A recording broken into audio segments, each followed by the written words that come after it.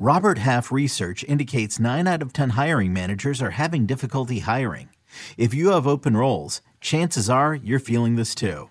That's why you need Robert Half. Our specialized recruiting professionals engage with our proprietary AI to connect businesses of all sizes with highly skilled talent in finance and accounting, technology, marketing and creative, legal, and administrative and customer support. At Robert Half, we know talent. Visit roberthalf.com today. Let's get some bold predictions for free agency next on Fantasy Football Today in 5. Welcome to FFT in 5. I'm Chris Towers here with Adam Azer, and free agency opens today, Monday, at right around exactly noon, actually. And look, we know the big names, right? We know Aaron Rodgers is out there. We know Lamar Jackson, his whole situation. But if you think about back to this time last year, we didn't know A.J. Brown, Devontae Adams, and Tyreek Hill were all going to get traded. There are going to be some surprises in free agency. There are going to be some things we don't see coming. Adam, let's talk some bold predictions. Hit me with your first one. Oh, man. It's not really like you just set it up like I have to give you a Tyreek Hill trade or something. Yeah. What's that? What's going to happen? Let's hear a superstar trade that nobody sees coming or something smaller. Yeah, that's smaller. As far as free agency goes, I'm going to say that the most important, the biggest impact that any free agent signing will have in fantasy is not going to be a running back or a wide receiver or a quarterback. It's going to be a left tackle. It's going to be Orlando Brown.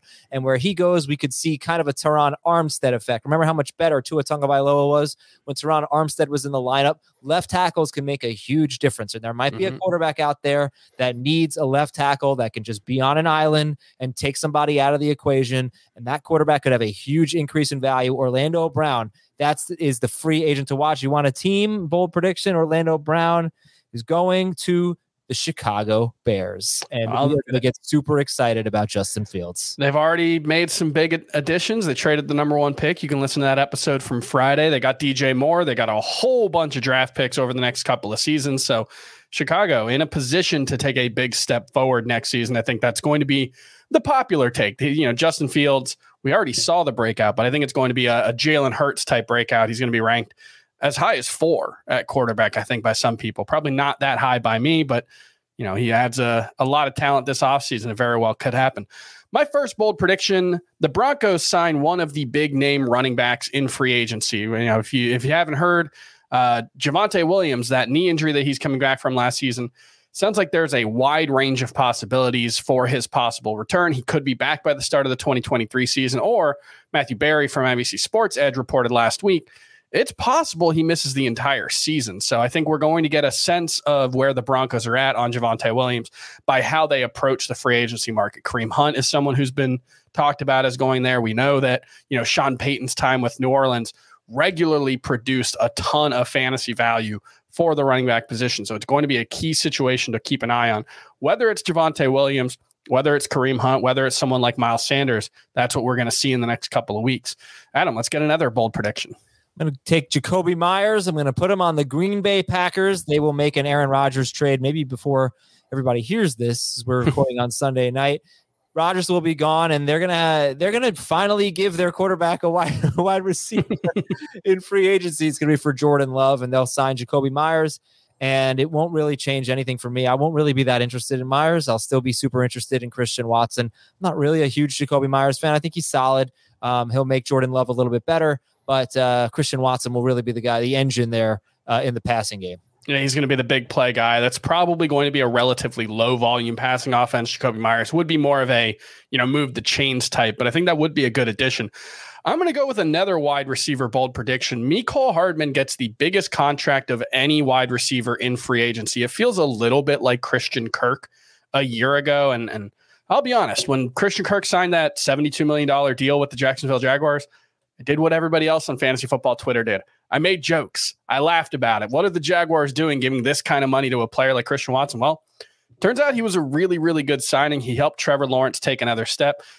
Obviously they've got Calvin Ridley coming back, so I think Christian Kirk going to take a step back. But Mecole Hardman feels like a guy. I think he turns 25 this offseason. He's still super young, sub 4.4 speed. We haven't seen big production from him, but he's a guy that I think, like Christian Kirk last offseason, some team could talk themselves into him being a guy who takes a big step forward and is worth a big contract. I also feel pretty confident about this one because there's just not a lot out there in free agency, especially at the skill positions. If you want to add a big play guy at wide receiver, Mecole Hardman's kind of the guy, even though we haven't really seen it. What do you think about that one? It's just so funny. I think Jacoby Myers is going to get the biggest contract, but look, it could be Hardman. It's a good bold prediction. But Mecole Hardman and Juju Smith-Schuster were on the same team last year. Why wouldn't you? And it's not like Juju's old. He's 26? Yeah. He's not a big play receiver, right? He's more of, I don't know if he's a slot guy, but he's more of a possession, move the chains guy, like you said, can play inside, can play outside.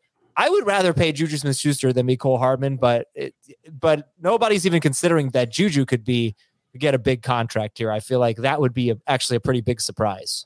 Yeah, I think Juju kind of has working against him just the perception that he peaked early and wasn't all that good. He was a product of playing with Ben Roethlisberger and Antonio Brown. And, there's some fairness to that, but I thought he was, pretty good with the Chiefs. I wouldn't be surprised if he returned on a reasonable deal, but I could see some team like really talking themselves into Mecole Hardman being like a next level type of player for them that they can unlock that he wasn't able to do in Kansas City. Obviously, all week here at FFT and 5 and at the full episodes of Fantasy Football Today, we're going to have everything you need to react to free agency. That's going to do it for this episode. We'll have coverage of all that big free agency news. Make sure you subscribe, leave us a 5-star rating wherever you get your podcast, and we'll see you tomorrow.